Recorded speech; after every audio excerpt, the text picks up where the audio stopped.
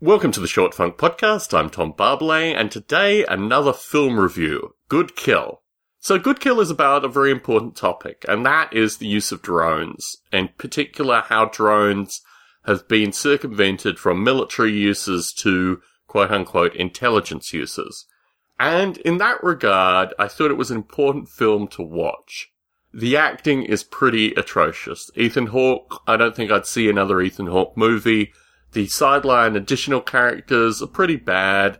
There's also like a bunch of additional dialogue which they have with Langley, which is quote-unquote the CIA in the circumstance, which just seems heavy-handed. There's far too much description associated with why these characters are where they are, what they're thinking. I think if you had better actors, you could probably convey that with the emotion of the actors.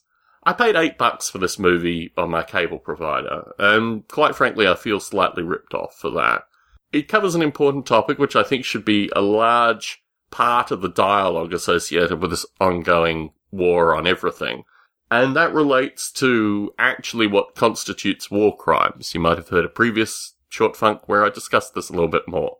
Unfortunately, in the circumstances where there is so much bad acting in this film, I think most people would have probably shut it off before it actually gets to the important part. The fact that I paid money for it kind of kept me watching. In fact, the cable service failed, and I had to come back and watch it about 4 hours later in order to finish the film, which I kind of felt obligated to do because I'd paid $8 for it. So, mixed review. A dialogue that needs to be had in kind of broader American consciousness. I've done a review of Fruitville Station recently. Fruitville Station captured the San Francisco Bay Area by actually filming on location and giving you a sense that you were in the Bay Area.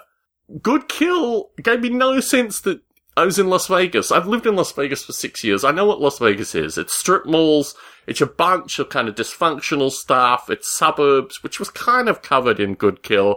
But it's just cliched the way that it was done. And it was clear that it could have actually been filmed anywhere in the US. There were no pan sessions while he was driving through, like, regular parts of Las Vegas. It was always him driving through the strip and then on to work, which almost never would be the case.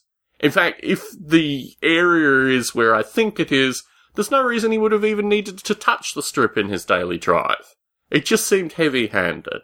So, important topic, bad film, Good Kill, Tom Barbalet in San Jose, signing out.